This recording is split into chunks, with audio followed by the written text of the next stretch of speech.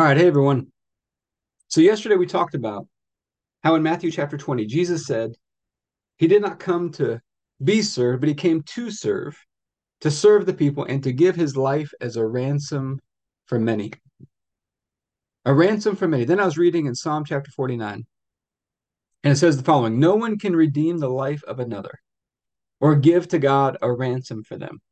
The ransom for a life is costly, and no payment is ever enough, so that they should live on forever and not see decay.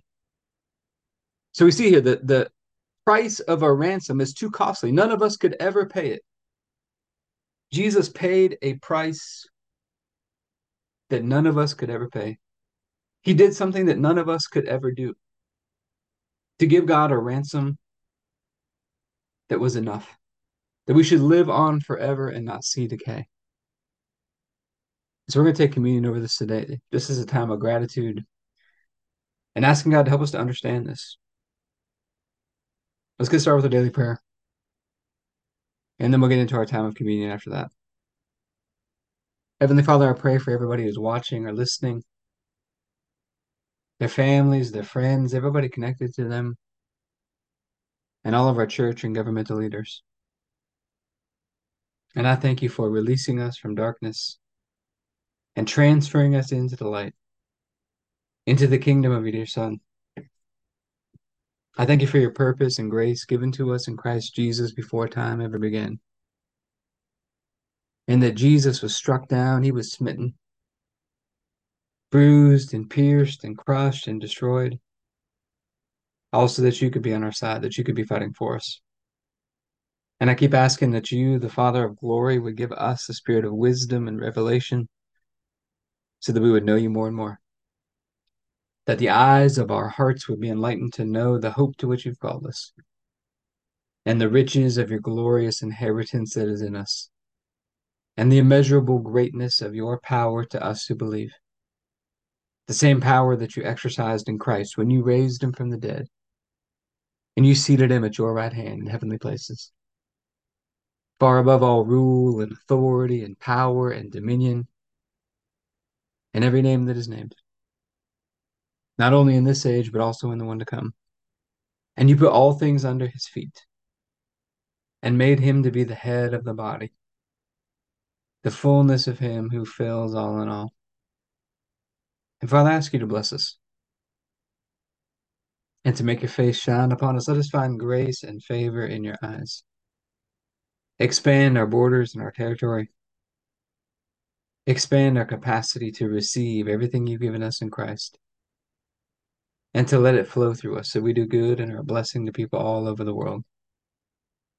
Send us opportunities to do good and be a blessing today, and help us make the most of those opportunities. Keep your hand on us and help us do today what's right and best in your eyes, and do it with peace and joy and confidence in you. And we ask you to stretch out your hand to heal and do signs and wonders and keep us from evil and pain. Through the mighty name of Jesus. Amen. So, Heavenly Father, we're just asking for your help. First of all, we just thank you for this amazing price that Jesus was willing to pay, that he could pay that price for us. It's just truly amazing to think about. And Father, we're asking for your help. Help us to understand this. You're trying to teach us something about this ransom here. Help us to understand this and to apply this to our lives the way that you would desire us to. And we thank you the night Jesus was betrayed, he took the bread and he said, "This is my body broken for you. Do this in remembrance of me." We get this opportunity today to remember. He paid a ransom for us to make us one with you through his sacrifice. And by his stripes we've been healed. By his stripes we've been raised up. We've been seated together with you, with him in heavenly places. And so I thank you for this bread and ask you to bless it in Jesus' name. Let's go ahead and take our bread.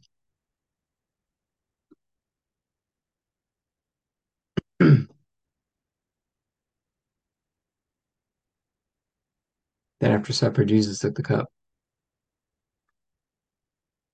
and he said, "This is the cup of the new covenant in my blood, poured out for the forgiveness of sins for many." We get to have this covenant relationship with you, Father. And so I thank you for this cup and ask you to bless it in Jesus' name. Let's go ahead and take our juice.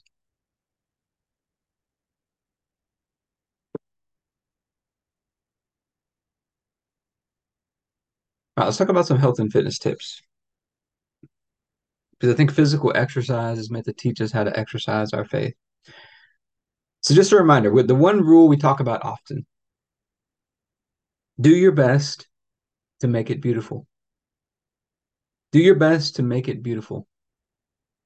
Think about when you do your exercise, let your breathing and your movement be coordinated together. Excellent technique, excellent form. Taking the effort and the grinding out, allowing God to do that work through you. And then let's let that carry over into everything else we do during the day. He paid this ransom to set us free. Now let's make the most of it. Let's walk in the fullness of what he has. And one of the shortcuts to that, do your best to make it beautiful. I want to leave you with something from our new book, Make Today a Masterpiece. Keep expecting something good to happen today because the master is with you. He loves you and nothing's impossible for him. And I look forward to seeing you in our next video.